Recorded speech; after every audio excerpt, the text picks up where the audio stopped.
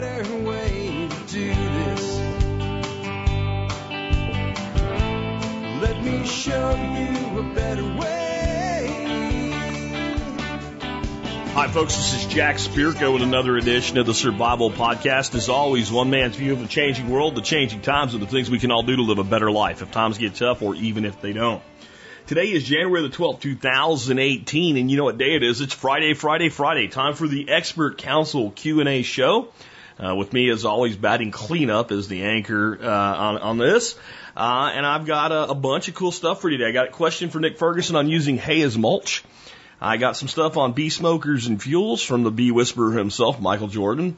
Building the Prepper's Pantry from Chef Keith Snow. Dealing with TMJ from Doc Bones.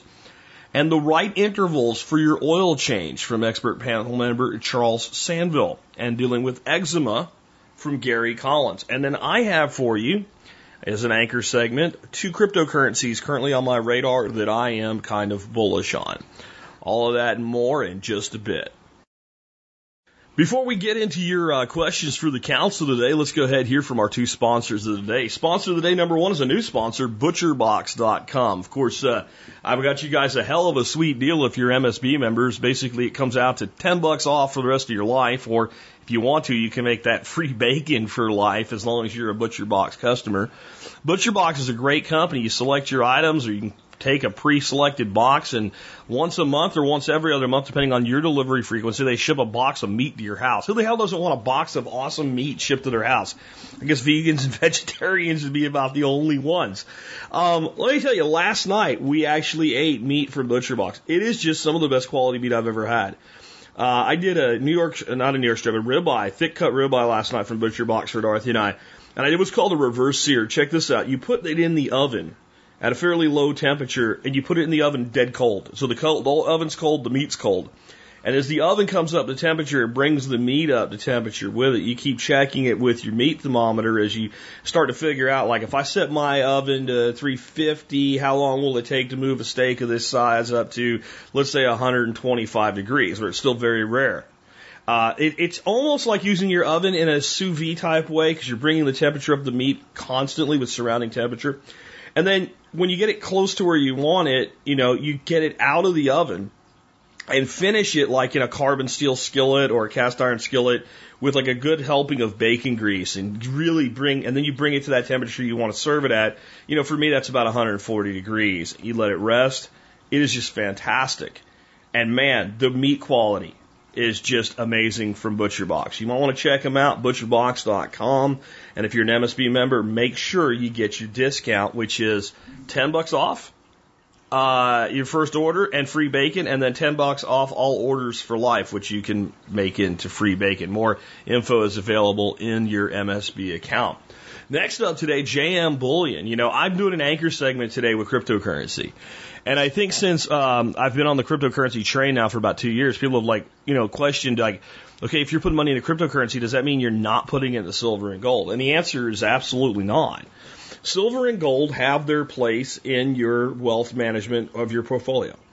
And I have the exact same recommendation that I've been giving for 9.5 years on the air now for silver and gold. 5 to 10% of your net wealth into silver and gold. And you decide, if you want to do 2, that's fine. If you want to do 1, I don't care. If you want to do 20, you really think about it, because, there's other ways you can better leverage your wealth. But the beauty of silver and gold is it's transportable and it's anonymous, and it can go anywhere, and it can be handed down to your heirs. And if you do that the right way, you don't even need to put that on like one of them wills or nothing like that. Like, this is your box when I'm gone, and this is your box. You see what I'm saying? There's really nothing else I know of that can do that in a completely anonymous way. It's easily tradable. It's got value to it. It's never been worth 0. But I'll tell you what you don't ever want to do. When you're buying gold and silver, why the hell would you pay more for it than you have to? Well, if you do business with JM Bullion, you're going to pay some of the best prices on the market to get the same silver. That's the whole point of silver and gold. It's all the same. It's all the same. As long as you're dealing with a reputable company, it's all the same. So you want to pay the best price and get the best service you can. You'll find that at jmbullion.com. Next up, let's take a look at the year in history. We're up to the year 90 in our walk through history, 90 AD that is, and we have a savvy politician, contributed by David Verne at tspwiki.com. The consuls, the Roman Republic's head of state, had become a ceremonial position that was only held for a few months. It was more prestigious to be one of the two consuls at the beginning of the year, and Domitian named himself as one of the two, and chose an old senator named Nerva. This choice confused many because Nerva wasn't well known, because he preferred to stay behind the scenes and not gain influence openly. In other words, Nerva was frickin' smart, all right? He had been a member of Nero's inner circle, but amazingly, he wasn't killed during the Year of Four Emperors because he backed Vespasian early on. This meant he became a member of Vespasian's inner circle. It is believed that Nerva had given Domitian an early warning of the Summarius revolt, and the consulship was a reward. My take by David Verne. Domitian was in dire need of allies he could trust, and Nerva was one of the only members of the upper class he could trust. Half the Senate was plotting against Domitian, while the other half was worried about being accused of plotting, which resulted in execution and seizure of property. Nerva was able to stay within the inner circle of the emperors from Nero to Domitian by staying loyal to the emperor, and by not gaining fame or notoriety was able to survive if things went downhill for the reigning emperor. And I think there's a big lesson there. The people that have the most power today, you don't know their names. The people that have the most wealth today, you don't know their names. They are Nervas. Whether they're political or financial, the people with the real power, you don't know their names. Now, I just keep, every time we stay in this time period, it's really, Rome is the best record of history that we have for this time period. We have, solid information about it. That's why we focus on it here. And then again, it's a duocracy. David Verne likes the Roman history, so he's the one that's actually putting content up now. But as we keep going, I just keep thinking, if I were in Rome at this time, I would not have wanted to be emperor. I would not have wanted to be a senator. These are just two ways to get dead. So you have to ask yourself, who really wanted this kind of power at the time? You're willing to risk being killed. You're about to see eventually Domitian's head roll, and you're going to see over the next 20 years a lot of heads roll of emperors. Who wants that kind of power when the risk for simply having it is death? You know the answer. Psychopaths. And that's the case today still. Sure, we don't kill senators and congressmen and presidents in America, but we destroy them. We destroy them in the court of public opinion. Their lives get ruined if they make the wrong mistake at the wrong time. They get slaughtered. Still. But yet, they fight and fight and fight for that power. And the reason you always wonder, well, why don't the really good people run for office? Really good people don't want to tell other people how to live their lives, and they're not willing to sacrifice who and what they are for the power to do so. History does not always repeat itself, but it always seems to rhyme.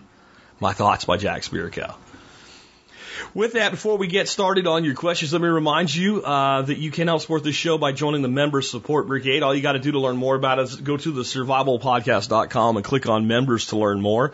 You'll get discounts to a lot of really great vendors and supporting vendors, including, like I said today, Butcher Box, JM Bullion. I get you guys a discount on silver and gold. Who the hell else has a discount for you on silver and gold? I'm serious. It's just a razor thin margin industry. No one gets a discount on it. You guys do as a member. And guess what? I have another awesome new sponsor and MSB supporter that I'll be announcing on Monday. You want to see who it is? Do you want to see who it is early? Go to thesurvivalpodcast.com and you'll see the banners for all the sponsors. Scroll all the way to the bottom. Look at the last banner underneath Bob Will's Nursery. That's who it is. So I'm going to suggest if you're MSB, you don't buy something there until Monday, because I got a cool-ass discount coming on a cool-ass product. And if you've noticed, 2018 has become the year of major value add to the MSB. So far in 2018, I have brought you Butcher Box, Gunadapters.com, a new big one coming Monday, and there's another one already in the MSB that because of all these big ones coming out, I haven't said much about, but if you log in and go to benefits, you'll see who it is. They're right there with a big red new next to their name. We'll be telling you who those guys are next week with an official launch as well. That's four 4 new vendors to the MSB in 2018. It is freaking January 12th. I'm just getting started. We are going to make 2018 the year that I put more value in the MSB than I have, I think, in the last 8 years combined. That's my goal. So consider joining, consider supporting the work we do, and consider all of the benefits that you get by being a member. All right. So with that, let's go ahead and get into your first question for the expert council. This one is for Nick Ferguson on using hay as mulch. Nick, take it away, man. Nick Ferguson here from homegrownliberty.com with a question from Molly, and her email reads, can hay be used as a compost/mulch for the garden? Details, we have been building soil in our 2-year-old 50 by 50 garden. We were given a roll of hay, so we spread it over the garden this fall so that it could naturally compost down by spring. The problem, once we dumped it in the garden and started spreading it, we noticed hundreds, if not thousands, of little seeds. We don't want to grow a hay field, but it was too late to get it out. My thoughts, if I let it rot down all winter, then I can cover the whole garden in thick black plastic in early spring to kill the seeds. I thought I could cut out areas of the plastic that I want to plant in, then cover the entire area in mulch after planting. Did we totally mess up by putting this hay down? Thanks, Molly. So thanks for the great question. So the short answer is hopefully you didn't totally mess up. I can't tell you whether or not you did, because I don't know what kind of seeds and I don't know what kind of hay that is. I don't know your area. So I'm going to do my best to get you some good info. Right, I live somewhere that the hay consists mostly of coastal Bermuda hay, and that stuff is incredibly difficult to get rid of once it's growing in a space. And actually, the way you grow coastal Bermuda is to cut the hay, spread it where you want it to grow, and pretty soon that's what you have, a Bermuda hayfield. It'll root from the nodes. So if you look at the grass and examine the length of the stem, you'll see that it's a slender stalk, and then it swells out to kind of a belly, and then reduces back to a slender stalk. And that swelling point is called an internode. And that part contains undifferentiated cells that can morph into leaves, stems, or roots.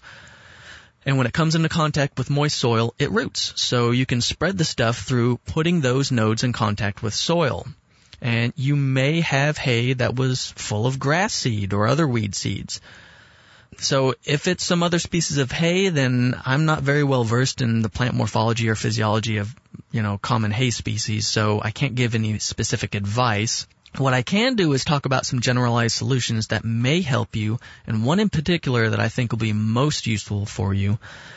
And with luck, you may not have a problem at all. I know Ruth Stout gardened in Connecticut and used a method where she just put hay down thickly over her whole gardening area, and whenever something green showed up that wasn't a garden veggie, she just grabbed a big armful of hay and dropped it on top of the green stuff. And it smothered it and kept it thickly mulched. It worked fantastically for her. Lots of people have had a lot of success with that. I'm actually trialing this method using Bermuda hay this upcoming year in a space that I'd be happy with growing grass. But if it works, then I'll be happy growing veggies. So I'll be doing this just to let you guys know if it works, even with Bermuda grass hay.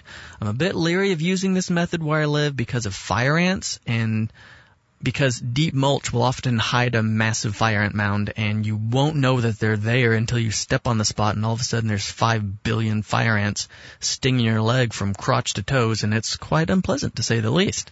So there's hope that you may be able to just roll with it and add more hay to keep it thick, like I think 1 to 2 feet thick, if I remember her method correctly. She keeps it on there really thick. If that's wrong, let me know in the comments. You mentioned black plastic in your email. Using black plastic to lay on the soil surface will heat the plastic, and through physical contact will heat the soil, and to a lesser degree, the hot plastic will heat the air and warm the space between the plastic and the soil.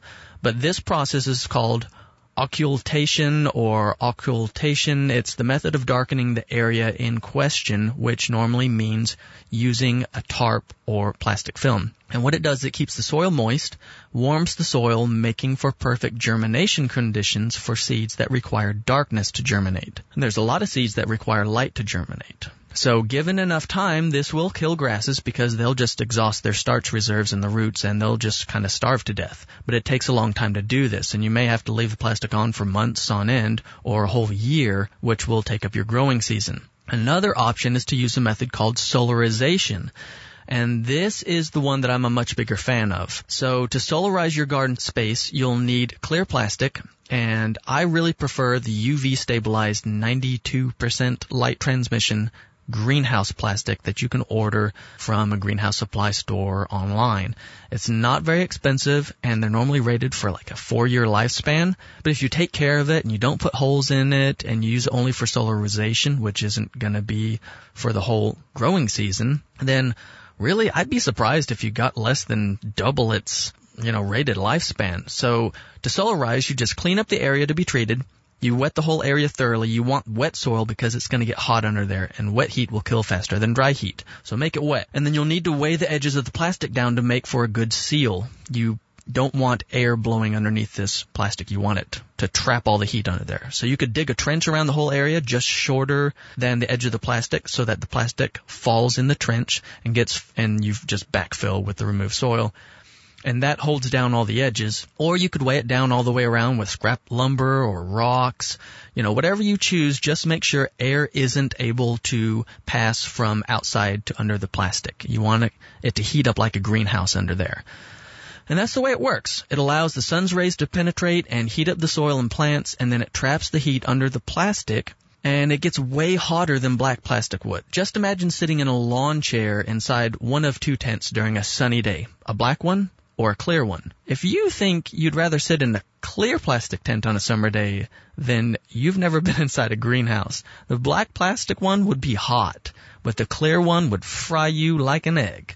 So that's our goal, to fry those weeds and grasses and kill them. So you have some options. The solarization is going to kill more weeds and grasses. And what you'll want to do is stick, just one of those cheapo analog thermometers, just the dial ones, not the digital ones, in the middle of the plastic sheet area to monitor the soil temps. You can stick it right through the plastic or just stick it in the soil before you put the plastic on top. And you'll just kind of have to knock the condensation off of it. And generally, if you're over 140 degrees, you've killed pretty much all the pathogens and plants as well as the seeds. But if you can get up to 160 degrees Fahrenheit, that is perfect. And if you wanted to, you could do the whole area, but it's probably going to take about a month, maybe 2 months in the spring because you have to get the soil up to temperature. And that might make you miss out on the early growing season because you'll be solarizing for it probably at least a month. If you do it during the summer, it won't take as long. So you'll just have to determine what you want to get out of it. So that might make you miss that planting window. So if you're concerned about that, then what you could do is half the garden with clear plastic and just leave it on there until you hit your critical temps. And then the other half, you could double down with the hay and hope it smothers out the weeds and weed seeds. So I think if you go with the second option, you'll learn more about what works best for your situation and still get you some garden produce in the early season. If you plant into the heavy mulch, just pull it back to expose the soil and plant into good soil. If you have questions, head over to www.homegrownliberty.com and ask in the comments section, or head to my Patreon page where I'm active answering questions every day and ask away. And the address for my Patreon page is patreon.com/homegrownliberty. Or you can email me a question directly to nick@homegrownliberty.com. All right, guys, do good things. All right, folks, let me just give you a funny story, Jack story, when Nick was talking about fire ants. It involves Jack walking several hundred yards across his property with no pants. I was out in my west pasture, I guess a couple of years ago, and I found one of these fire ant nests the way that Nick's described. Now, it wasn't from hay mulch, but it was just in a place where you wouldn't know it was there, and I ended up standing in it.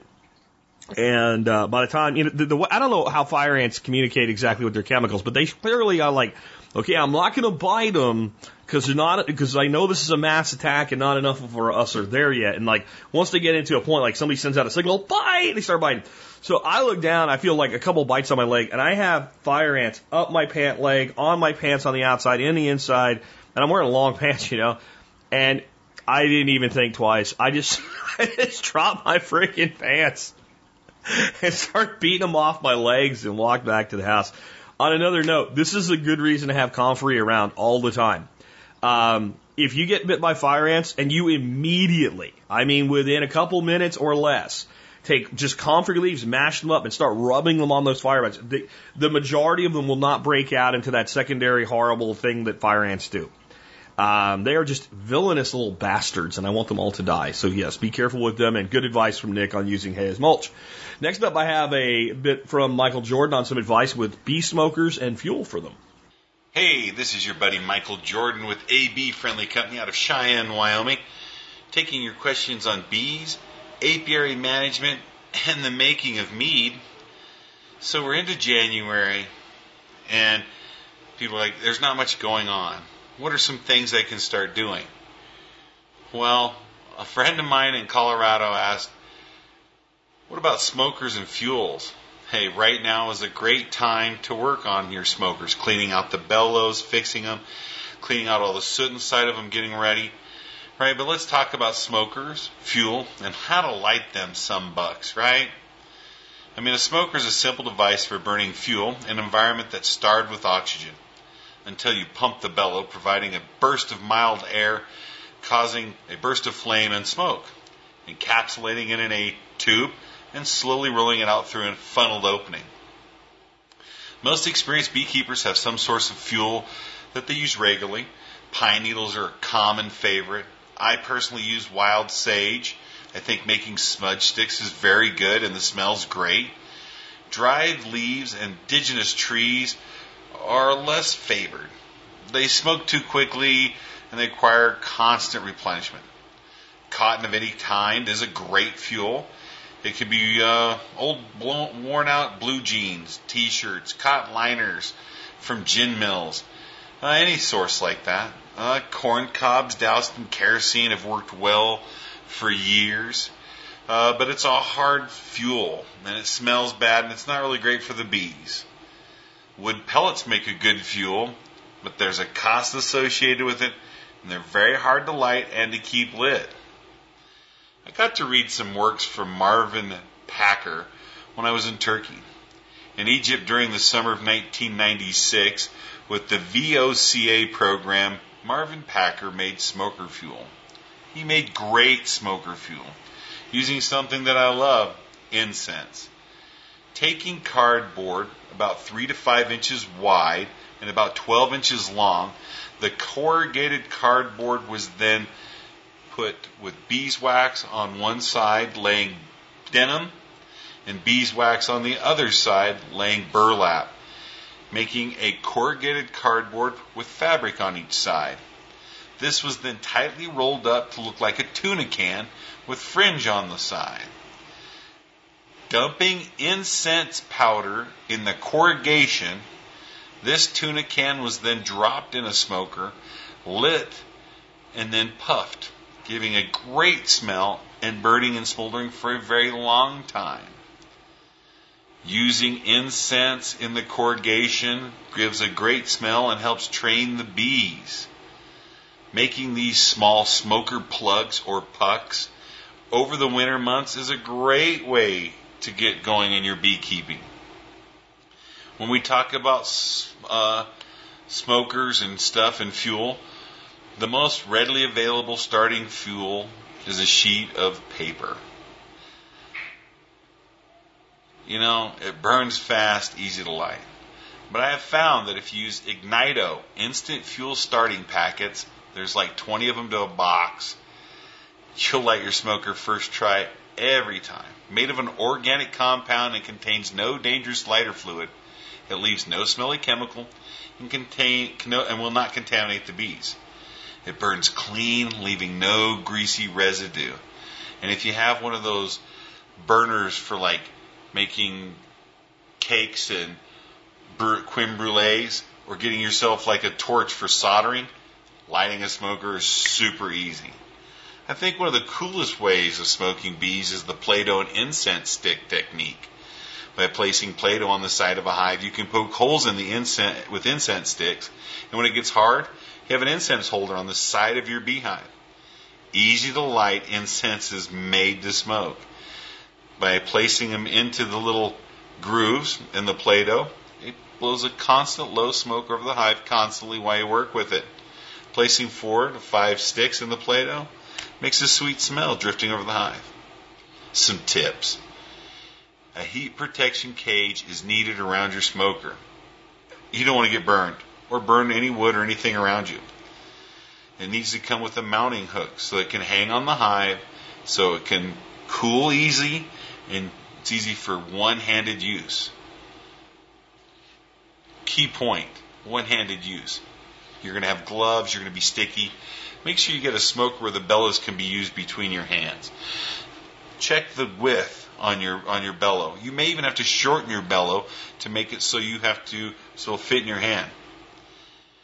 Also make sure it's a good stainless steel, durable, quality smoker. You don't want anything to catch on fire and burn it down. Especially in my area.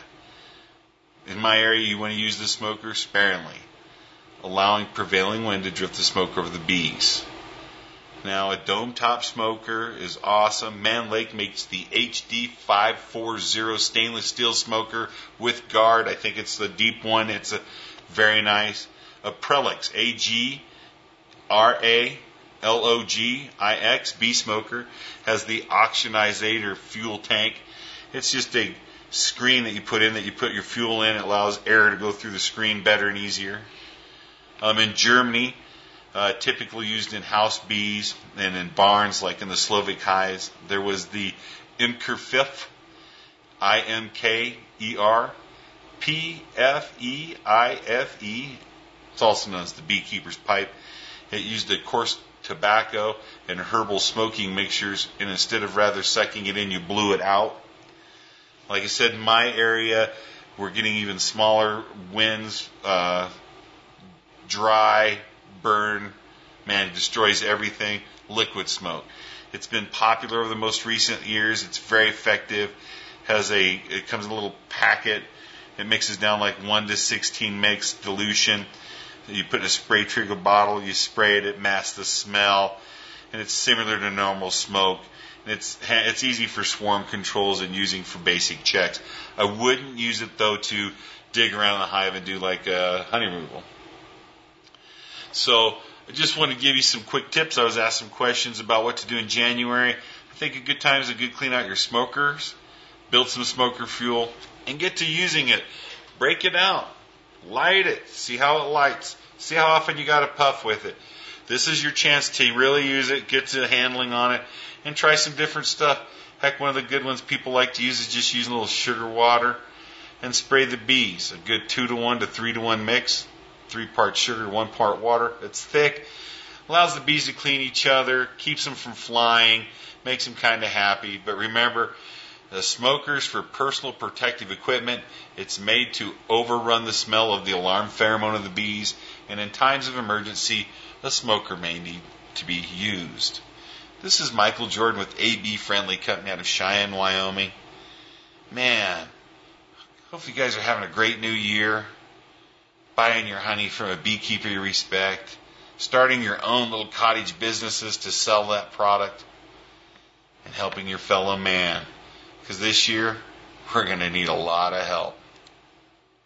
Good stuff from Mr. Jordan there. Next, I have a question for Chef Keith Snow on building out that prepper pantry. Chef, take it away.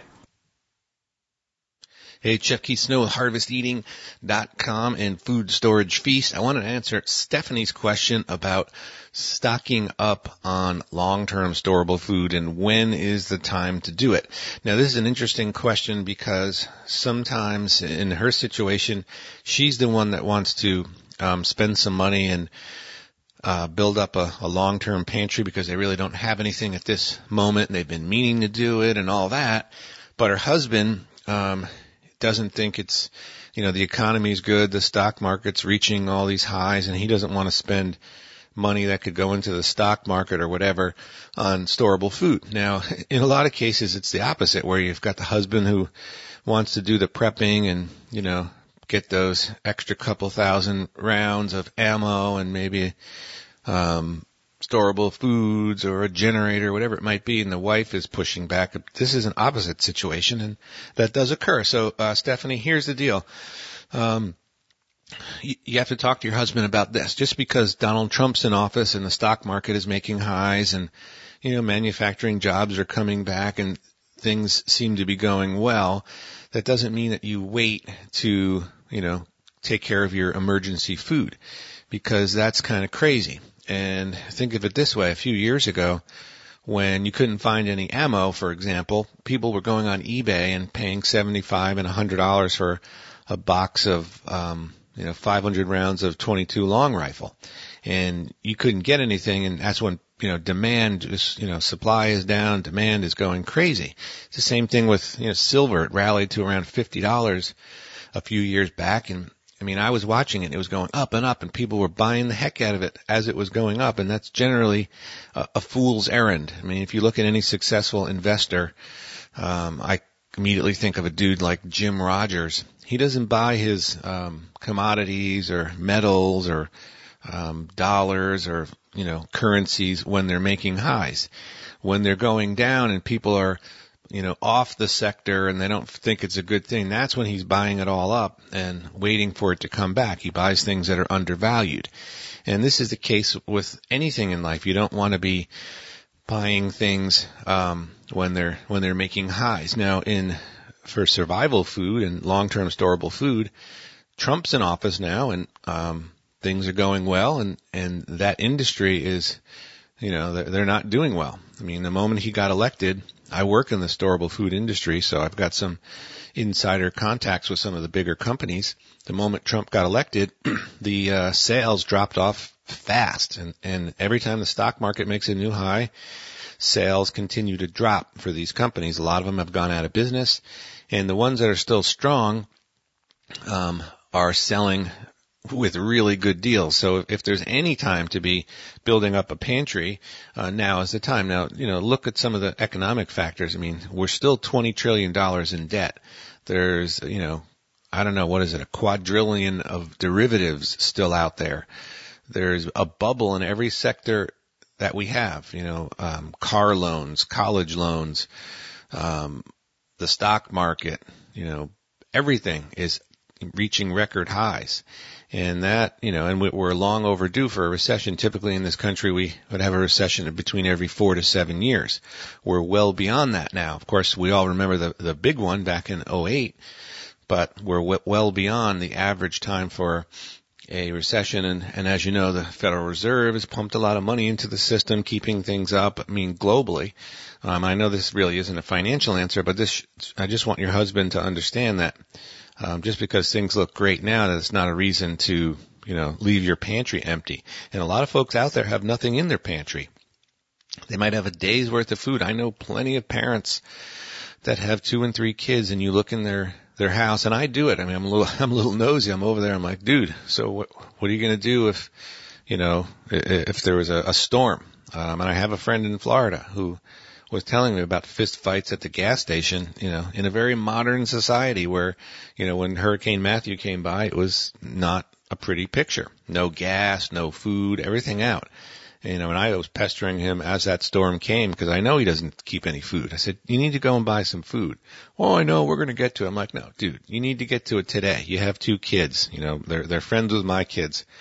Get to the store and buy something. So don't ever, wait to build security into your life, and particularly when the prices are down, this is the time to do it. You can go onto a site like beprepared.com, that's Emergency Essentials, which has got terrific quality food. And you can get on their mailing list, and they're sending deals all the time, 50% off. You name it, free shipping. They're aggressively selling their food because times are tough right now for that industry. So this is the time to do it, Stephanie. Now, what to buy is the other part of your question. And let me first tell you what not to buy. back in 2008 and 9, as I sort of came into this space, I had a lot of things in my pantry, but most of them were sort of exotic type ingredients. So we could have eaten, some good food for a few days, but we didn't have much either. And when I went out looking on the internet, I found a lot of these companies that had these, ready-made kits and boxes, Rubbermaid things with 72 servings, and this one had 150. It was a 3-month supply, whatever it was.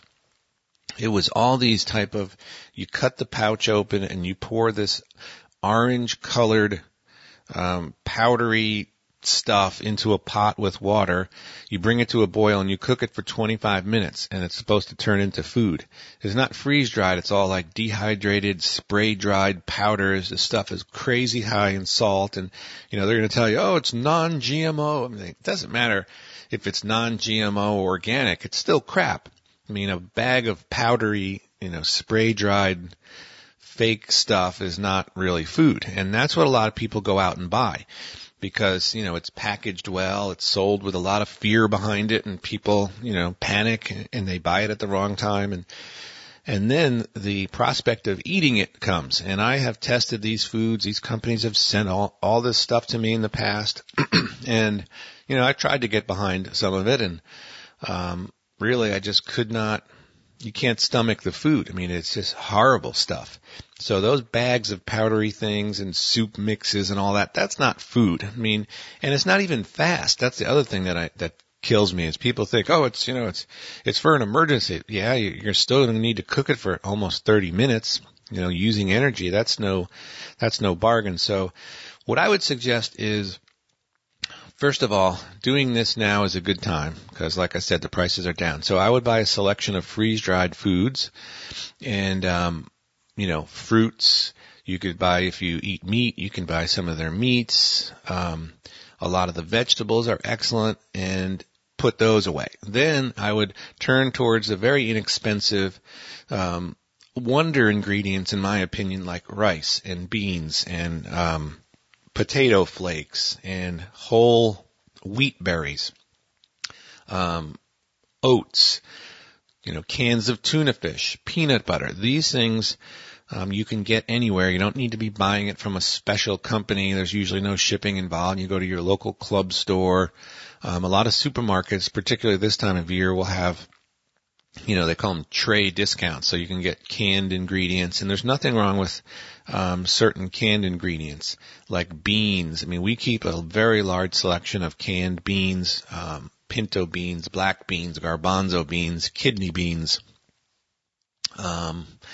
We have canned tomatoes in many different forms, whole plum tomatoes. We have some crushed tomatoes, petite diced tomatoes. We keep mushrooms in cans, artichoke hearts, all different types of canned food. And then we keep a selection of sauces and ingredients like, chili garlic paste, black bean garlic paste or sauce. We keep soy sauce. We keep hot sauce, fish sauce, all these type of things, curry, a very large selection of spices, dried spices. We keep, I mentioned tuna fish. We keep lots of different, like hard oats and wheat berries, all those things, and those are packed in Mylar and buckets. A large selection of rice. And the rice, you don't want to go crazy with brown rice because it doesn't last as long, but we do keep some brown rice. And then, several 100 pounds of different, white rices, basmati, regular white rice, jasmine rice. All these type of things can be bought a little bit at a time. You don't need to go out. And that's where I think maybe your husband is confused because he sees some of these ads where, you have to go out and buy a year's supply at once. And hey, if you have the money, there's nothing wrong with that as long as you're not buying those powdered soup mixes. Because if you ever had to eat it, you're not going to enjoy it. So that's the key, is getting a wide selection of foods that you actually eat. Don't buy them in a panic.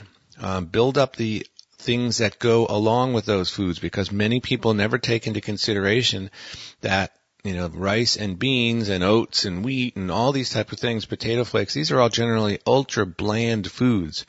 And if you ever needed to use them, and they don't taste good and they're bland and your kids won't eat them, it makes the emergency or crisis that much worse. So the go-along items, like I just mentioned, the herbs, the sauces, all of those things help take bland commodity, peasant foods and make them into, delicious ethnic foods. For an example, Thai fried rice. In my course, Food Storage Feast, there's great examples of this because this is what the course is about, making those foods taste good with everyday items that you can keep in your pantry. Now, some of these sauces, they're not going to last 30 years. But who is preparing for 30 years down the road? I'm preparing for, 2 weeks from now, from a year from now, 2 years from now, and those things easily last that long, and I rotate through them. Now, in addition to getting these items into your pantry, you have to know how to cook with them, and that's why I think my course is such a great investment to make, is teach you how to use these foods, because when you have them all sitting in some corner room and you're not familiar with cooking with them, if you ever needed to do it, it's going to be a stretch a lot of people think, I know how to boil rice. Yeah, I know you probably do. You can probably make a bland bowl of rice and a bland bowl of oatmeal or beans. But if you had to cook from this stuff for a while, that's not going to make anybody happy. So it makes quite a bit of sense to cook from your pantry and learn how to make these foods taste good. And the other aspect before I leave you, Stephanie, is the financial one. Your husband wants to not put money towards this sector. If you cook from these type of foods, even if you just bought a couple $100 worth of beans and rice and the things that I talk about in my course and started to cook from them, you will save lots of money, because I can tell everyone here there's $500 to $1,000 a month sitting right in your pantry if you just cook with some of it. So that's what I'll leave you with. I hope you can talk to your husband and knock some sense into him, because this is the time to buy some of these foods. And my course has been discounted. It's $99 at foodstoragefeast.com. And I hope everybody has a terrific weekend, and that the, what do they call it? The bomb cyclone. I love how the Weather Channel comes up with these names to keep people, bomb cyclone. It's a snowstorm. Give me a break. But anyway, I hope you all survived the bomb cyclone, and thanks for supporting the Survival Podcast and also what I do over at Harvest Eating. Take care. Thank you. So let me try to be a little bit helpful on the resistance of the other spouse. This is how this is going to work. And it doesn't matter if it's food storage. It doesn't matter if it's prepared. It doesn't matter what it is. If one spouse goes to the other spouse and presents something as though it represents a shift in life, before that other spouse is open to it, they will resist it. It doesn't matter what it is. If it's, I think we need to pay off our debt. Oh, well, because, see, you don't have buy-in yet because we didn't have a discussion about the debt problem. And that means you're going to want me to do things differently. And it's human nature to not want to be pushed into change, especially if you read the other spouse is doing something out of fear or something irrational. And it is the case that men far too often assume that females are being irrational. It just is. We screw that up all the time. But you can sit there and be mad about it, or you can understand the system and work it. I always said, do you want to be right or do you want to be happy? Right? So you can be right and happy, but if you push right first, you're probably not going to be happy. Okay? So let's talk about my approach to this as a whole for food storage. It's a holistic approach, and it begins with the concept of eat what you store and store what you eat. Now here's what I'm going to tell you about your husband. If you have a whole bunch of stuff that you eat that's storable, and you start buying 2 instead of 1 of a few things at a time, we call that copy canning, but it doesn't necessarily have to be a can, he's not even going to notice or care. He might notice now because you brought it up, but if you just, you go to the store and you buy, let's say Keith was mentioning beans, and there's maybe 2 or 3 different varieties of beans that you buy frequently. And then you say, well, I'm just going to get 2 cans of this and 3 cans of that and 3 cans of that, when normally you would get 1 of each. And you just stick that in your pantry and start building it out. All of a sudden, a few months, 3, 4, 5 months into this, the pantry is built out with things that you actually use, and it becomes a convenience thing. And then all of a sudden, it seems like a good idea, and then so-and-so's on board, and then you can move from... And I think that's really the approach to take here. And I have taught for years to keep a food journal. This is just a cheap notebook that you can probably find one laying around that's not being used, and put it on your countertop. And every single time you feed your family something or eat something for the next month, write it in that food book what it was. And if it is a food that would store easily, put a star next to it. And if you like this week you use something and then next week you use it again and it's already in there, instead of re-entering it, put a check mark next to the star. And then by the end of the month, find the items that are starred and they go on the top of the list. And the more check marks they have, the higher on the list that they go. Because the biggest mistake I see people making when they start storing food is they start storing food and you go, have you eaten anything like this in the last 6 months? Well, no, then don't store that first. We can get into long-term storage stuff and Mountain House and providing pantry and all that. That's all got a place. But the first thing is building out that pantry just like you asked and doing it with the food you actually eat. And it's almost impossible that you can actually have a legitimate objection from a spouse to, I just want 2 cans of this week instead of 1. See, it's a very reasonable, it's a very small thing, and it doesn't represent change in their life. But organize that pantry first and have a place for everything. That will make your life easier as you begin to build it out. And then you can point out at some point, like, we never run out of stuff anymore. And we need to keep an eye out for sales so we can save money on this stuff. And eventually you may get to the point where you don't have a complete buy-in, but he just doesn't give a damn. And I'll tell you what, I don't care if it's the man that wants to prep and the woman that doesn't, or the woman that wants to prep and the man that doesn't. If you can at least get there, call it a win. Just call it a win and just keep going. You know, I prefer couples to be on the exact same page, but it ain't going to happen in everything because we're different people. You know, but if the old man doesn't give a shit that you keep the pantry full and that's what you want, remember, you can be happy or you can try to prove that you're right, I guess is a better way to put it. Right? You can be happy and right, or you can try to prove that you're right and be unhappy. That's often what happens in relationships. With that, let's take another one. I have one here on TMJ for Doc Bones. Oh, and before I bring Bones on, I almost forgot. I have a episode that I've put in the show notes for you that gives my entire philosophy around food storage from a couple years ago. It's episode 1494, The Practical and Holistic Approach to Food Storage. I really advise you to listen to that because, again, I'm saying if you take that approach, you're probably not going to get much resistance because there's not a lot to resist. Again, now we'll hear from Doc Bones on TMJ. Hi, Joe Alden here, also known as Dr. Bones of the survival medicine website doomandbloom.net and co-author of the Survival Medicine Handbook, The Essential Guide for When Help is Not on the Way. Today's question for the expert council comes from Matt in Utah, who asks, I have a question for Dr. Bones. Do you have any recommendations for home remedies for TMJ pain? It started out of the blue a few months ago. I've been taking ibuprofen twice a day, but I know it isn't good for me long term. I don't mind if I need to see a doctor if I have to. If I can try some things at home first, that would be great. Thanks, Matt in Utah. Matt, TMJ or TMD, temporomandibular joint dysfunction, is a term referring to pain and other dysfunction of the jaw, the joint that connects the jaw to the skull, and the muscles that help you chew. Most people complain of pain, but tightness, strange noises, locking and popping when opening wide, and other symptoms may be present. It might be caused by a previous trauma, but in most cases no one knows why one person has it and the next one doesn't. People who grind their teeth, who have anxiety issues, or suffer from arthritis might be at more risk than others. Women seem to get it slightly more than men, and most have it starting as young adults. Now, TMJ is not going to kill you, but it certainly can affect your quality of life. And there are medical treatments. Medical treatments involve pain meds like ibuprofen, something you've been using, but also muscle relaxants like Flexeril and anti-anxiety agents for those that need it. For those that grind their teeth, a clear plastic splint is used while sleeping to protect the teeth and the jaw joint. Warm or cold compresses might help, certainly worth a shot. Some people believe a TENS unit, which gives electrical stimulation to the area, might work. You might apply some arnica to the area as well. Other disciplines that are alternative and thought to have been successful in the past include things like acupuncture, hypnosis, and even chiropractic. However, despite all this, there's still no one treatment thought to be more effective than another for TMJ.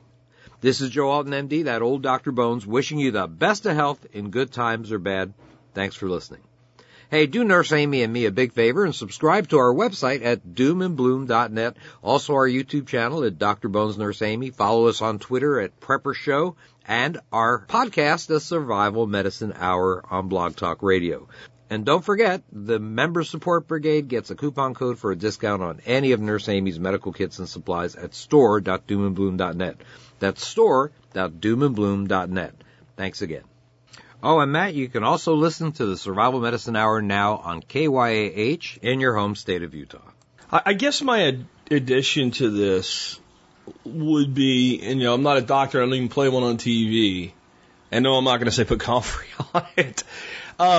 The muscles that work the human jaw, I could be wrong about this, but I believe that especially for the size are the most powerful muscles in the human body. Like your quadricep might be stronger, but relative to size, because of bite force, and it's actually amazing the amount of bite force that a human being is capable of when you think about the size of the actual muscles in the face, et cetera.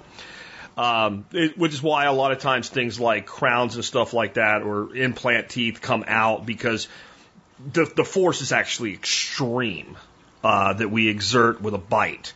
If you've ever bit your tongue by accident, you know what I mean. It's shocking. And anytime you have a muscle with that much strength capability, it also has the ability for that force to cause discomfort and pain to yourself. And one of the places that we really begin to tense up muscle-wise when we're under stress is in our facial muscles in our jaw. And I have found the case that most of, not all, but because there's all different kinds of mechanical things that could be wrong that cause pain in this area. But many times, anyway, I should say, people that deal with TMJ are under stress. And if they reduce stress, they tend to reduce TMJ pain. So I would look into things like meditation, relaxation, evaluating your stress. How can you reduce your stress? A lot of times this is exacerbated at night while sleeping because you're sleeping and you're under stress. Considering things like adrenal support supplementation often enables better restful sleep, or something like a tryptophan, or another thing that may be helpful with better rest is a small amount of melatonin, or adding things in your diet that actually, instead of, because that's really not a good thing to like dose yourself with tryptophan or melatonin unless you need to, but things in your diet that will stimulate the natural, correct production of those things. And anything you do to reduce stress is going to actually cause that to happen. So I would just say evaluate the stress in your life, because I personally have found that many people that have this issue have stress in their life. And another thing you might look at is some people that have this problem get a custom mouthpiece made that they sleep with. This prevents teeth grinding, etc., reduces stress and pain in that area. So those are my thoughts adding to that.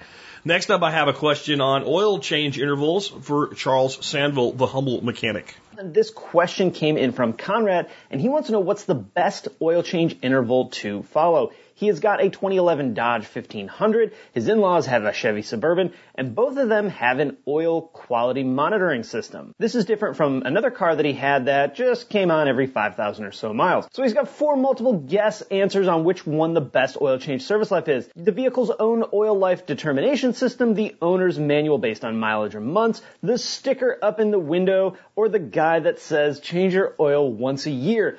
All right, this is a great question. Let's kind of work backwards. On the guy that says change it once a year no matter what, that's not my favorite one, except in one very certain scenario, and that's cars that aren't driven very much.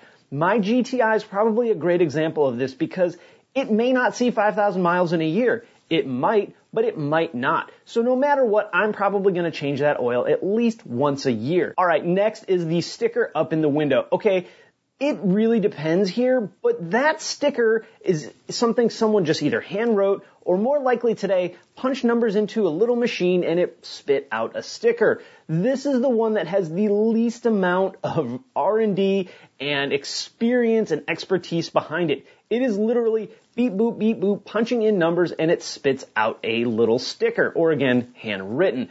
So if you're taking it somewhere that knows for sure this is what the mileage interval is supposed to be, it's okay, and that could actually mirror what the manufacturer recommends, but I can't tell you how many times, even at the dealership, we would run into these oil change stickers not having accurate mileage because some cars were 5,000 miles, some cars were 10, some cars back in the day had both, depending on which service it was. It was ridiculous, right? So I don't love that one either, but as I say that, I enjoy having the little sticker up in my windshield if I don't have a reminder. So like my Passat, for example, does have the sticker up in the window. All right, so next is the owner's book, and what does it tell us to do? Is it every 5,000 miles or 6 months, 10,000 miles or 1 year? That's not bad at all. Follow that. The manufacturer does do, at least I hope, a pretty good amount of research on what is the best interval for getting the oil service on this car. So I have no problem at all whatsoever with just straight up following the book and doing it when the book says. In fact, that makes it really easy oftentimes because it is every 5,000 miles, every 10,000 miles, depending on your vehicle. Most owner's books have a section where you can document when you do the service, which makes it almost idiot resistant to not do your services and properly document them. Now let's talk a little bit about the oil monitoring, oil life systems. These are actually really sophisticated systems, much more than you would probably give it credit for. And the reason I like these systems is it takes into account everything. Okay, one of the negatives of the owner's book thing is that it's blanket. Whether you live in Phoenix, Arizona or Alaska, 5,000 miles or 6 months, right? With the oil life monitoring systems, these take into account things like idle time, startup temperatures, and warm-up cycles, and distance, and time. It's this whole big, giant algorithm that goes into figuring out what is the best for this particular time frame of this vehicle. And companies like Chevy have had this for a really long time, so they've gotten pretty good at this algorithm. And there's some really great resources online. bobistheoilguy.com, I believe is what it is. He talks about this stuff like at an engineering level that's way above my head, but if you really want to get nerdy about it, you can go there and check it out. In addition to that, you can always send your oil out to have it tested if you're really that concerned. You can send it out to get it tested.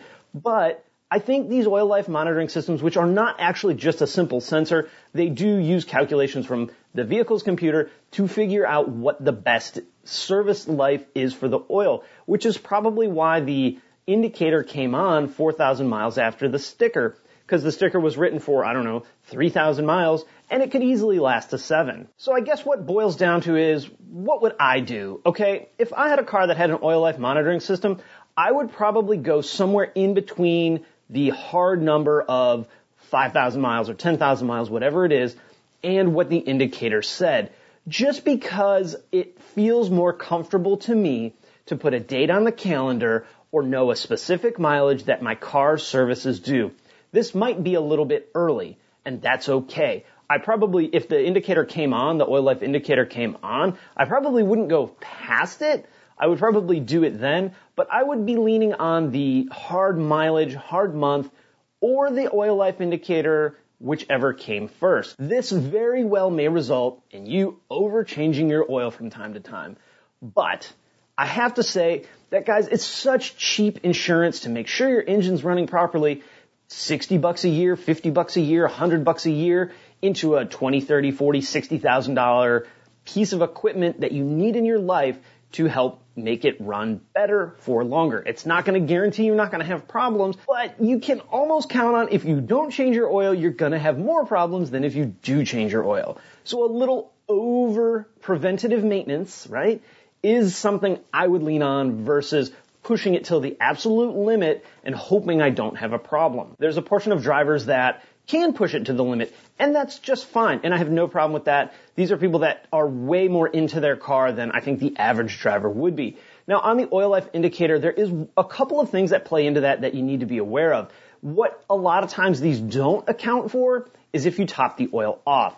So if you have a leak or you're burning oil, there could be some discrepancies in there. It's not a perfect system. From what I've seen, these indicators are pretty darn good. So again, if it were me, I would kind of walk the line between those two. While I don't think you need to change your oil every 3,000 miles, I do think that's considerably overdoing it. If you told me, Charles, my oil change interval is 10,000 miles and I'm going to do it every 5, I would probably give you the old double thumbs up. Tell you that's exactly what I would do if I owned that engine as well. Again, it's cheap insurance to help keep your car running longer. And of course, make sure that you're checking your oil between services. This is very basic stuff, but you don't want to just go that full 5,000, 10,000, 7,000 miles, whatever, without popping the hood and pulling the dipstick and making sure your level is good and there are no weirdness issues. The oil doesn't feel too weird or it doesn't smell burnt or something like that. You may have other issues as well. So good stuff from Conrad. I appreciate the questions that they send over. It's a nice add-on to the rest of the show. Guys, with that, I'm going to wrap it up. If you have questions or comments about oil life monitoring, go ahead and swing over to humblemechanic.com and leave it down in the episode about oil life monitoring. There should be a link on whatever podcasting platform you are using. Speaking of podcasting platforms, if you guys dig the show, head over to where you're listening to and leave it a review. If you think it's worth 5 stars, 5 nickels, 5 diamonds, whatever their rating system is, give it a 5. I always appreciate that. If you think it's worth something else, that's cool too. Let me know what you think. I appreciate you taking a couple minutes out of your day to do that for me. It really does mean a lot to me. You can also submit questions for shows like this by emailing me, charles@humblemechanic.com. Put question for Charles in the subject. Please ask the question right at the top, then give me some space and give me the details. So it would say, hey Charles, what do you think about oil life monitoring systems? Enter, enter, enter. My 2011 Dodge has an oil life monitoring system. That is the best way to ask a question, and it helps me out a ton to know the question before I read all the details. Not beating you guys up, it just makes it so much easier for me, which allows me to do more for you guys. All right, with that, guys, I'm out. Have an awesome weekend, and I will see you next time.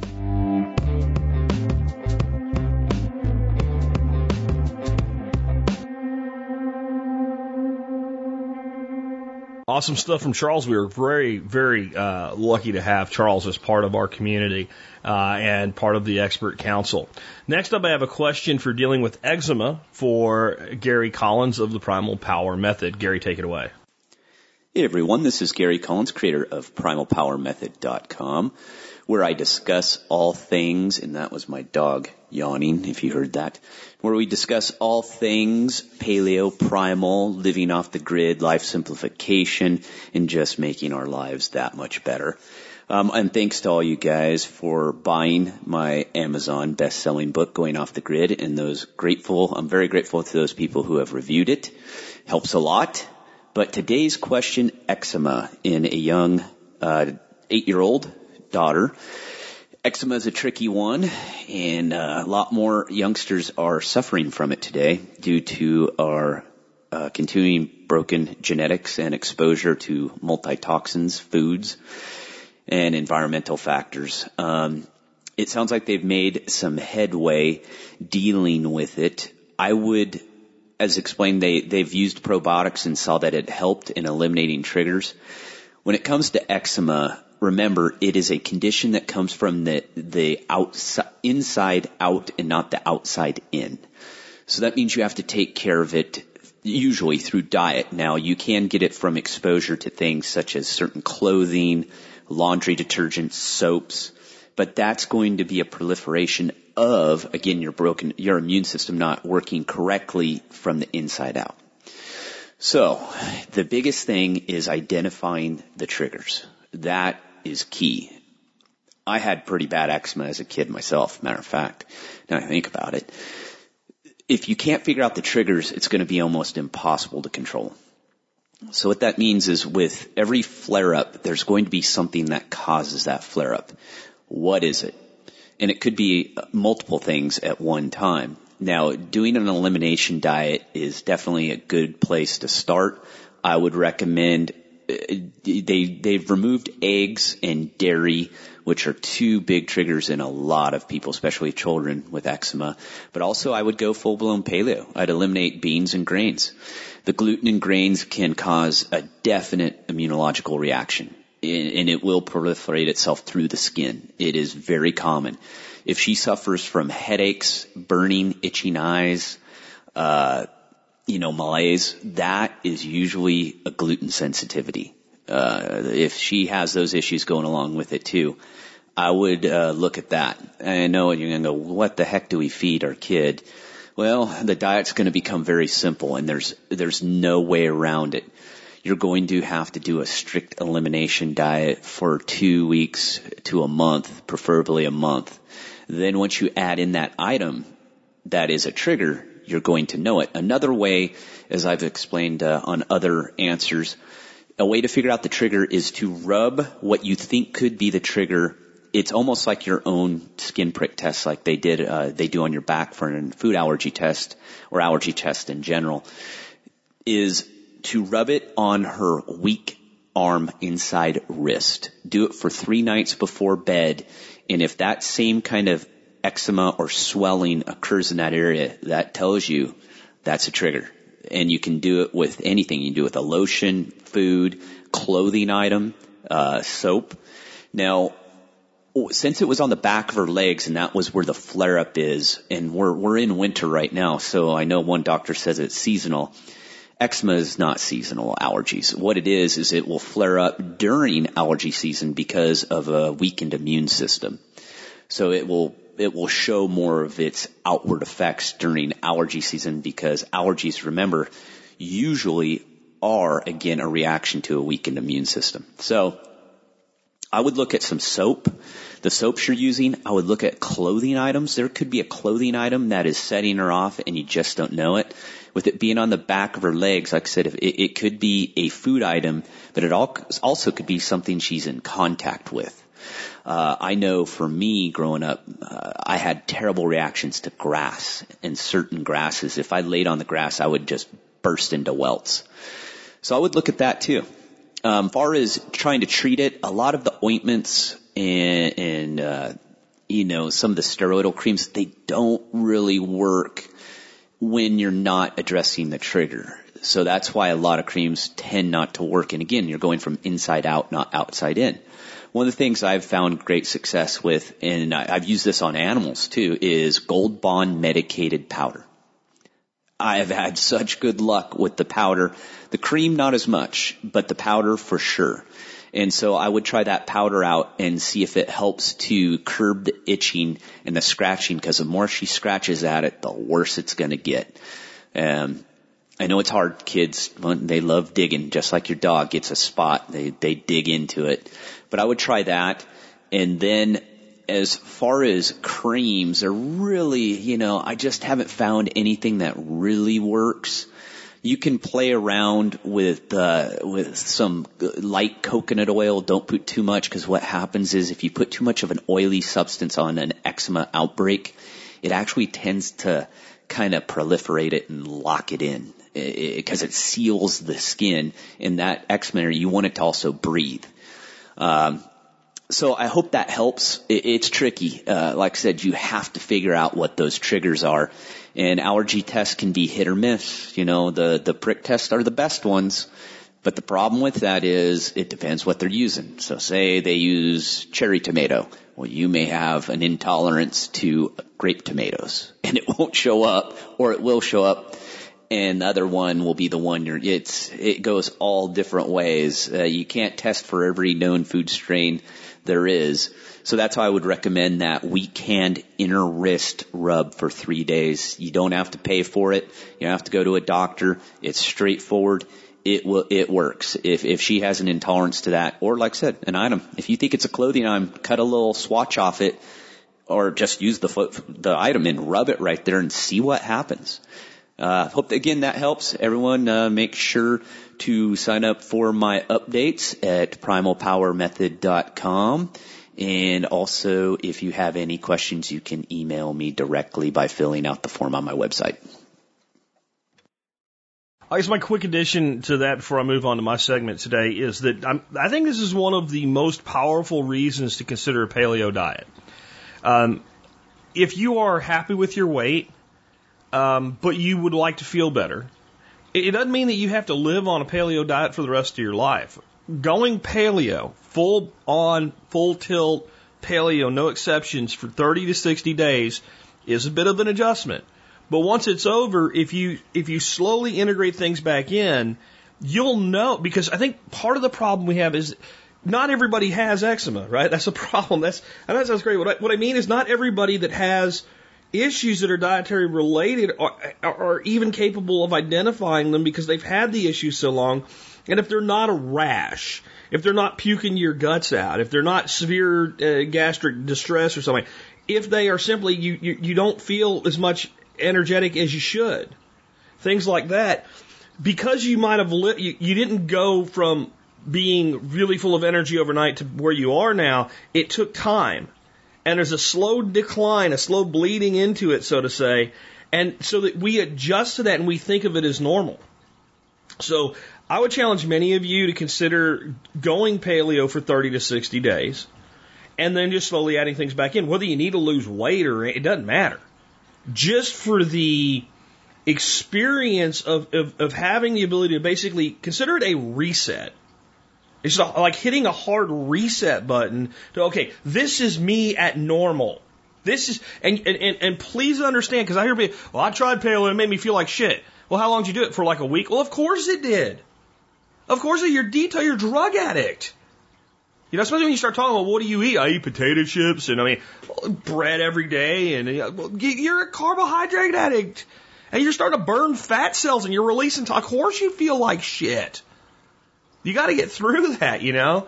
But once you do, I think it can be life changing, and it's why I really recommend giving it a shot, even if you don't think, like I said, even if you don't think you need to lose weight. 30, 60 days, and you decide. And you know what I haven't had anybody tell me? I did it consistently for at least 30 days, and screw you, Jack, you're an asshole. I shouldn't have. I have yet to have anybody tell me that. Anyway, let's get into my segment today. I have a segment today that it's kind of self-directed, I guess. I have made a commitment because so many in this audience are involved in cryptocurrency that I pretty much tell you what I'm doing most of the time anyway. Because I think that given you've made decisions on my past statements, it's unfair for me not to tell you what I'm doing currently. As always, this is not investment advice. I'm not telling you to go out and buy either of these currencies, but I do want to make you aware of them so you can make decisions for yourself. Let's start out with the one that I am a little less bullish on, but I do think it warrants looking at, and I do think there is some, let's say, short to midterm return to be made on this one fairly well. It is called WAX. It is a Ethereum token, Ethereum-based token, and it is designed to be used in the gaming marketplace, but not only for betting on games and stuff, it's for the purchase of what are called digital assets. What is a digital asset? I think they're stupid, okay? I think it's the most asinine thing I have ever heard of, but I'm not going to argue with 400 million people that spend their money on something. 400 million is the size of the community that engages in the buy, sell, and trade of digital assets for video games. What would that be? That would be like, I don't know, a shirt that your character can wear. A pig mask was one of the ones I looked at. A sword. All these different things. People build hacks and things for these games that these people play, and they sell them on marketplaces. There's a marketplace called OpSkins. It's as far as I know, and I'm not a gamer, but as far as I know from my research, the biggest marketplace for the sale of these digital assets, and it was built by a group who first built a different marketplace and then built this one as a better one. And millions of dollars trade every day on people buying shit like CryptoKitties, okay? And these other gaming things. And this is like, think of it like it's the eBay of that type of thing. Anybody there can go set up an account as a creator and put out their things and sell it. Well, the people that built OpSkin's site, that already have a platform that works and functions and has lots of money going through it, decided to do an ICO, or initial coin offering, for a token they decided to call WAX. And they did that earlier this year, or earlier last year, I should say, late last year.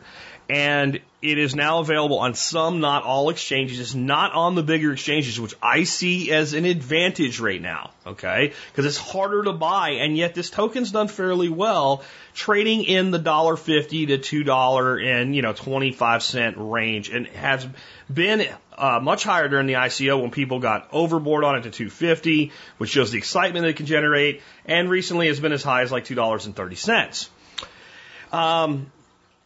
What I like about it, it has an ecosystem to function in that is functioning already. It works. You can use it. You can buy shit with it, and people are using it. It's trading at a reasonable volume considering it is only in like the secondary exchange. It's not on Bittrex. It's not on Binance, right? It's in the secondary exchange market right now, and it's still doing around $15 million of volume a day. That's significant. It has a market cap of about $911 million. For something that came on the board, not that long ago, that's significant. A lot of it is changing hands. It is being used. And it's hard to get it. You have to want it. So I ended up using the exchange called Huawei, I think is how you pronounce it, to buy it. They let me set my account up. Like a lot of exchanges right now are closed. You can't even get in them. They're not taking new members. They were open. I went in. I set it up. It was easy. They let me set it up. And then I threw some Bitcoin in there and I bought some wax tokens. And then I tried to transfer them out to a wallet. And they wouldn't let me. And I had to upload my driver's license and do some two-factor authentication and stuff like that. So I'm going to recommend if you use that exchange, you get all of that done before you buy anything. Because they'll let you put money in there, but for security, they won't let you take it out until those things are done. Basically, know your customer type restrictions. Okay? So that's what it took. Now, it is not in well-known exchanges, but it's somewhere that people that are developing tokens and coins always want to be. It is in the Jax wallet. So I know what you're thinking. Jack, you fool, why didn't you shapeshift it? It is not supported by Shapeshift yet. But it will. If it's in Jax, there has to be a plan to do that, or Jax probably wouldn't have it. And Jax is one of the better wallet makers out there for a multi-currency wallet. One of the most popular. So it already has a home in Jax, which I think is a good indicator of long term. What I don't like about it, it is very niche. Like, sure, you could trade it. I mean, I would, if you wanted to pay me in wax right now, I would take it. There's nothing that prevents people from transferring it from one wallet to another or one address to another. But it really is built for that ecosystem. And therefore, it has some limitation there. Now, again, the number of people worldwide that trade those assets is greater than the number of people in the United States. So I think that the niche can be a strength there. The other thing I don't like about it, when I look for currencies to play long, I look for currencies and tokens with reasonable caps on volume. One of the things I love about Bitcoin is 21 million Bitcoins ever. This creates a scarcity in the asset and allows for a reasonable market cap with a high individual price. This is you can use this financial analysis of many things, including stocks. All right, but this has a circulating supply of 492 million wax with an eventual supply of 1.8 billion. So that does place an upward limit on how much market cap can drive the individual thing, because the market cap is simply the total supply times the price. That's market capitalization. That's how you do it. GE stock. You take the total number of shares issued, you multiply it by the price per share, and you get the market capitalization, the total amount of money currently held in GE stock. Right? So, what that tells you is the more shares, the higher the market cap has to go to move each unit a little higher. So I'm not in love with that. That said, you've got a token with an ecosystem that works, that is trading in volume, that is being used, and you have a platform not to be built in 2 years, a platform that exists now. I believe that they will, like their main push now, they don't have to build a platform. They can just keep improving the platform they already have that they're earning their living from. I mean, that's the other thing. The people behind this token make their living from the platform they integrated the token into. They have an incentive to keep building their own company. That makes perfect sense. Video game users are quick to adopt this type of technology and want to own cryptocurrencies. Some of the first miners were guys that figured out their GPU cards would do it. This is a great place to be. And their push is on marketing from everything I can see. That is primarily about getting into major exchanges. I can't see how this currency, based on its volume, based on what it is, based on the fact that it's legitimate, will not, within the next 3 to 6 months, get into some major exchanges like Bittrex, etc. Once this is in a major exchange, I would be absolutely shocked if it didn't hit somewhere in the neighborhood of $10 fairly soon. And fairly soon could be a month to 10 months after that. Okay? So I don't know that this isn't going to be something that moons, right? As the cryptocurrency dreamers always think, I'm going to buy 3 Lambos, that kind of stupid shit. But I see this as a relatively good midterm play at a very low cost of entry right now that can be turned into, from hundreds to thousands of dollars over some time. But this, always risk capital only in cryptocurrency. So if you wouldn't gamble with it, don't put it in cryptocurrency. Though it is safer than gambling if you use your brains. Because when you put money on the blackjack table and you lose it all. When you put money into a cryptocurrency, it goes down, you lose what it went down. Okay? There's a big difference there. But this would be higher risk. This would be your risk portion of your risk portfolio. Okay? Now, the next one I'm actually a lot more stoked about. It's called ARK. And I learned about this. I just did a video that I'll put a link in the show notes to, basically saying there's an altcoin bloodbath coming. There's a major correction in the market.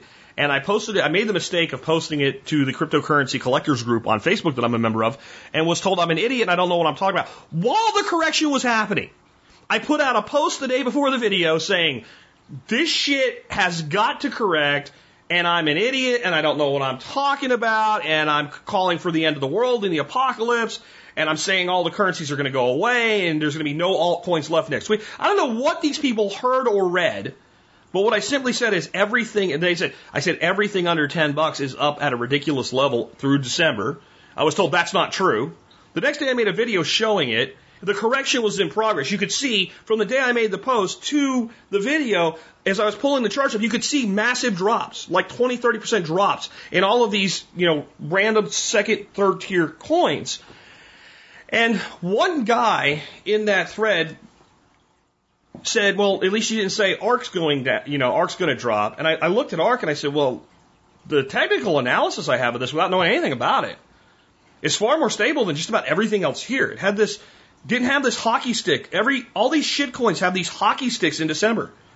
Coins that haven't been touched for 3 years. Like the development team that was behind it, they all went off to do something else. And the website's just sitting there. Some of them, the website, they can't even keep their website up. They can't afford the domain name or whatever anymore. And the coin doesn't even have a website, and it's gone up, 3, 4, 5, 6 times in December. And when they're all like that, you can't have that uniformity of a bull market and be sustainable. So this was going to correct. Well, this guy comes in, and when he mentions ARK, I just look at no concern for the currency itself. What are the fundamentals? And it had this really strong, slower growth right through this period. But everything else is just exponentially going up. It just has this beautiful triangle in a fundamental analysis of a long projected up curve. So then I look at it on some of the things that I look for, and the total supply ever 129 million. Now this isn't the completely deflationary model of like a Bitcoin, but that's not a billion.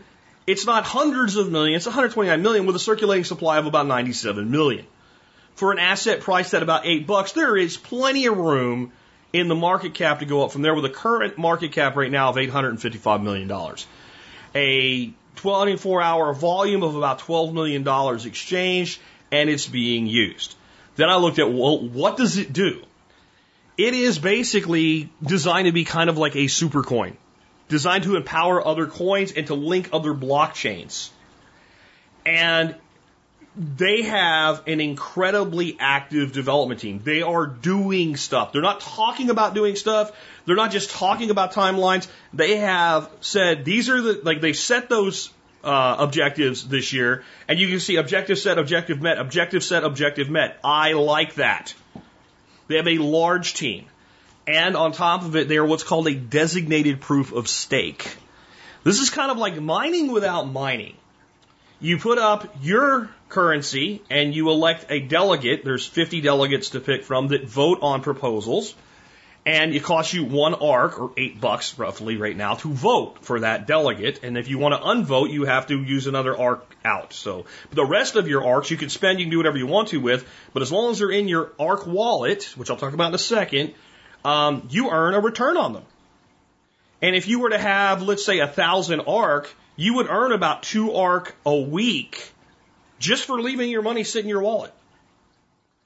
It's more complicated than that. I can't turn this whole show into why I love ARC, and I don't want to, but these are some basic things. I am not saying, I can't say this strongly enough, I am not saying go out and buy ARC tomorrow or today. I am going to tell you this. I had 2 positions in some very low price things that went way up. They were Ripple and Eon, which I've talked about both of those before. And when I saw this spike, I went, that's it. These things are going to correct. And I dumped them and I took the profits from those and I went into ARC with a position of about 400 units.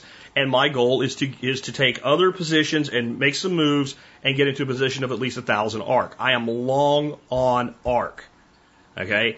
And I'll tell you right now, my portfolio is mostly weighted in Ethereum. I did very well converting Bitcoin to Ethereum when Ethereum was really low.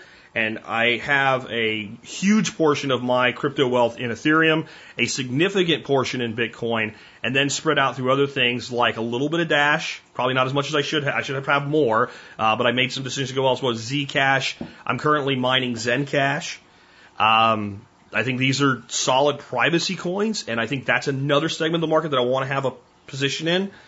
But the concept of being able to get into a currency like this with the story, the team, the background, the community, the involvement, and it works. Next is the wallet. I am so sick. I am sick of seeing companies where they're going to change the world and they don't even have their own damn wallet for their coin. Or the wallet they have is just like you have to be a computer scientist to use it.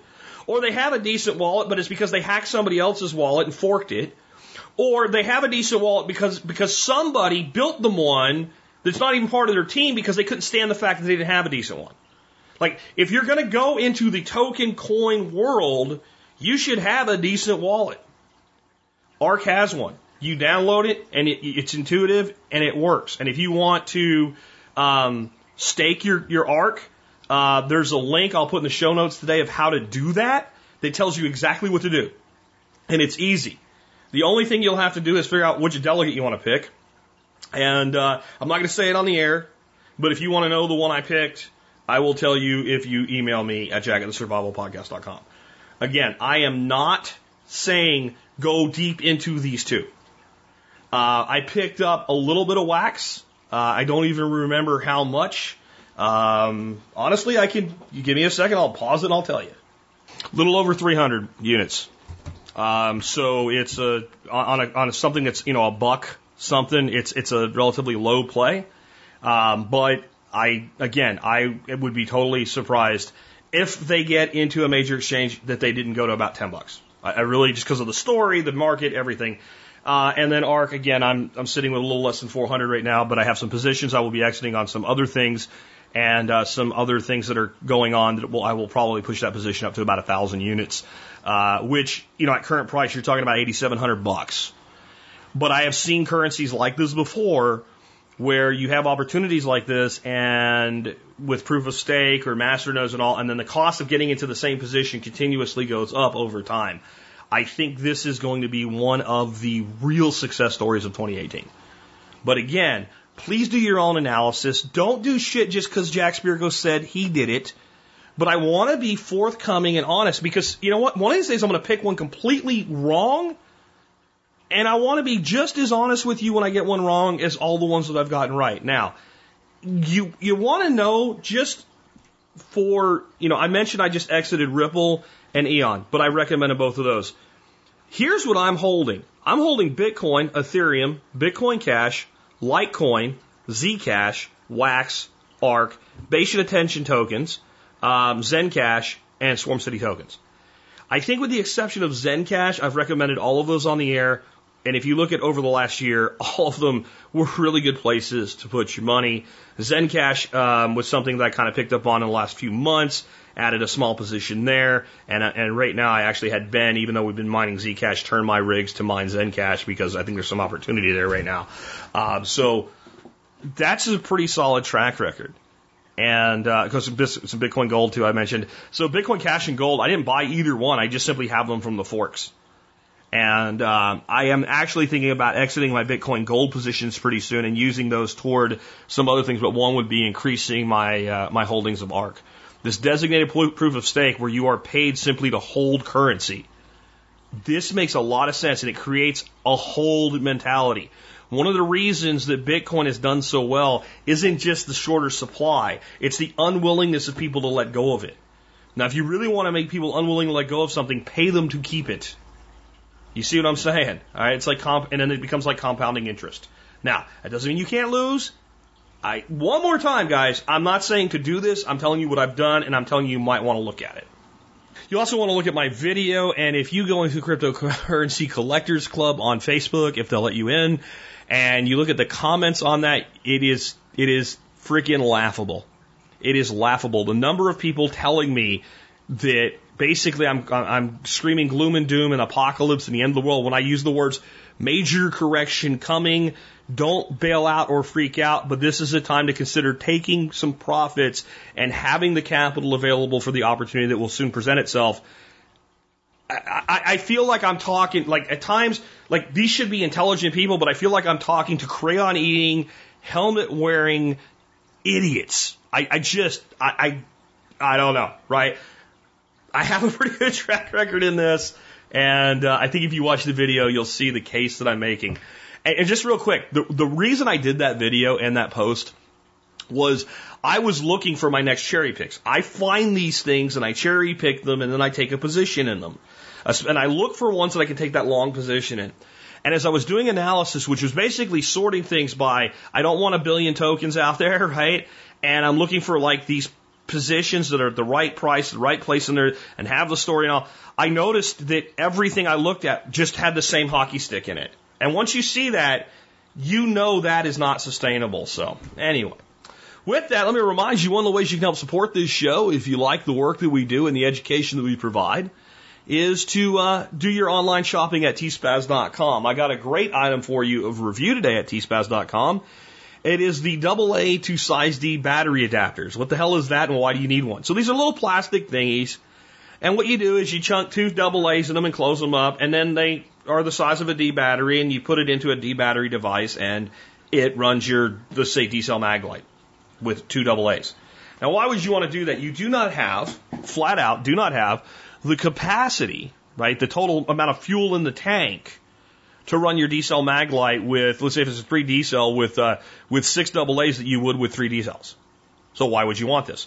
Well, because most of you, and if you're not doing this, you probably should consider it, probably have the AA N-loop batteries and maybe AAAs and the PowerX Smart Charger that Stephen Harris has recommended many years ago.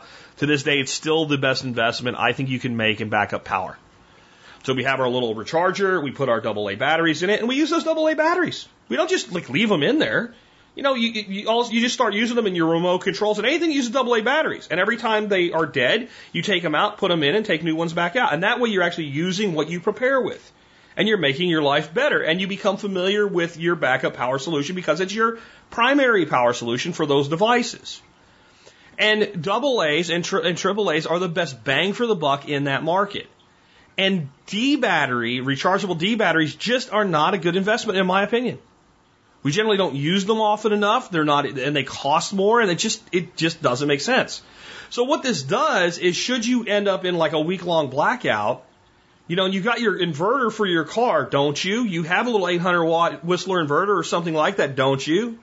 Well, with that and your AA battery charger and some extension cords and adapters, you can keep your refrigerator cool enough, often enough to not lose your food during that time. You can recharge all the things you want, run small devices, run a small TV set, and you can have unlimited AA batteries. You'll never run out of the ability to charge AA batteries. So now when you need that D-cell mag light because you're going out to check on something in the middle of the night and you want more power, You just pop them into your case, boom, and off you go. And all of this flexibility for $8 for a set of 8. They're about $1 a piece. That's why I recommend them. You find great recommendations for your preparedness, lifestyle, and your lifestyle in general wear. tspaz.com. And remember, I've got everything now at tspaz.com broken out into categories. Every review I've ever done, you can look at the individual categories and page through and find the things I recommend. And if you're looking for something in your life, I don't care what, it doesn't have to be directly preparedness related, and you're not sure what to buy, email me and ask me. If you talk, I get emails like this every week, and I'm telling you, there are people, this is my response. I'm sorry, I don't use that, I don't know that, and I can't really give you honest advice there. And it doesn't interest me enough to find out. Like, somebody asked me about a watch. I haven't worn a watch since the mid-90s. The day I got a cell phone and there was a clock on it, I stopped wearing watches. So I can't give you a fair recommendation. So if I can't, I'll tell you that. But if I can, or if it's something I want to learn, I will research it, I will find it, I will make it an item of the day. Or if you have an item to suggest, send it in. And again, as always, my reviews, I think I'm the only person on the internet that can honestly say this, that does Amazon reviews for a significant income. If it's on one of my reviews, I probably own it. 99% I own it, and it wasn't given to me. I spent my own money on it. So when you make a request like that, if it's something that I can add into my life, I will not only research it, find it, I will then spend my money on it and try it. And then after that, I will put it out. That's the recommendations you get from me. And if there's somebody that's out there doing it, tell me who they are, because I'd like to know. Right now, I think I'm the only one. tspaz.com is where you get all that information. With that, let's talk about our song of the day. The song of the day is called The Violence by Rise Against. And not my exact kind of music, but I really like this song, and I really like the message behind it, specifically one piece of it. Let me give you some of the lyrics here. Dancing on the crumbling precipice. The rocks are coming loose just at the edge. Are we laughing? Are we crying? Are we drowning? Are we dead? Or was it all a dream? The bombs are getting closer every day. That can never happen here, we used to say. Have these wars come to our doorstep? Has this moment finally come? Or was it all a dream? And then this is the chorus, and this is what I love best about this song, because the question is so key, and I think most would just wash past it listening to the song. Are we not good enough? Are we not brave enough? Is the violence in our nature just the image of our maker? Are we not good enough? Are we not brave enough to become something greater than the violence in our nature? Are we not good enough? Or was it all a dream? The one that hits me the hardest in that chorus, are we not brave enough? Are we not brave enough? It's a legitimate question. And I think it shows one of the problems we have with such a culture of violence, and a belief that we're always right no matter who we bomb, how we bomb them, or how often we do so.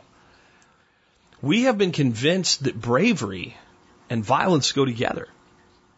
That the brave are those who do the violence. We idolize the Rambo character in the movies. The die-hard character in the movies. And I'm not putting those movies, I like movies like that, but they do have an impact on the culture, especially if you're unaware of the impact. Where what really takes bravery is to not do violence. What really takes bravery is to, in the words of, John Lennon, give peace a chance. That's what takes bravery. To look at the potential enemy and not immediately strike, and make the attempt at reconciliation when you know you could get hurt. And this is true not just in dropping bombs. This would be true in a potential conflict on the street where it's just fisticuffs. But this is true in a relationship, in a family, where the damage or the pain is emotional. You have to be brave to not strike the other when you know they could strike you. And to only act in defense is one of the most brave stances we can take. This is what we should be teaching our culture. The bravery of being willing to rise above our nature of violence. With that, this has been Jack Spirko with another edition of the Survival Podcast, wishing you a great weekend and hoping I helped you figure out once again how to live that better life if times get tough, or even if they don't.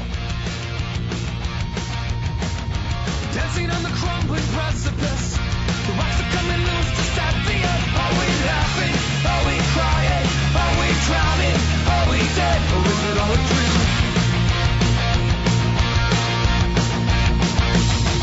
The bombs are getting closer every day. That can never happen here. We used to say, have these wars gone to our doorstep? Has this moment finally come? Or is it all a dream? Are we not good enough? Are we not brave enough?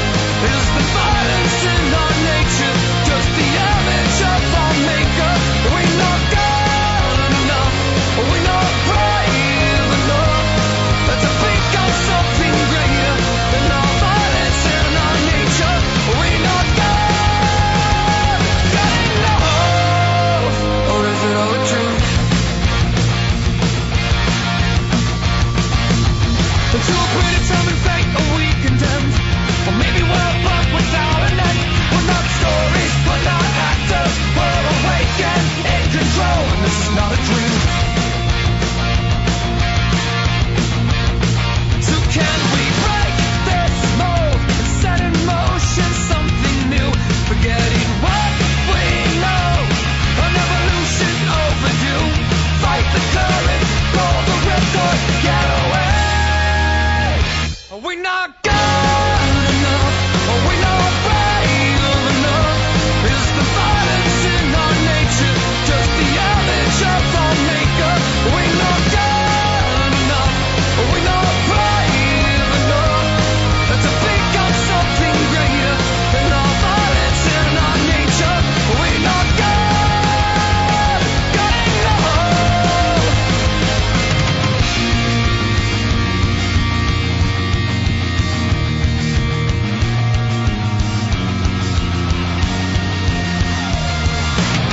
We'll try and pass the road we take. We need our stars. Let's pray for rain now. The war steals roads away. Let's get off track and wander far. Same roads lead to same destinations. Follow nothing but your heart.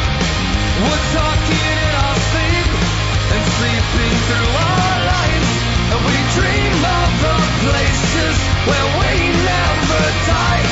We step from our shadows and into the light. Are we not good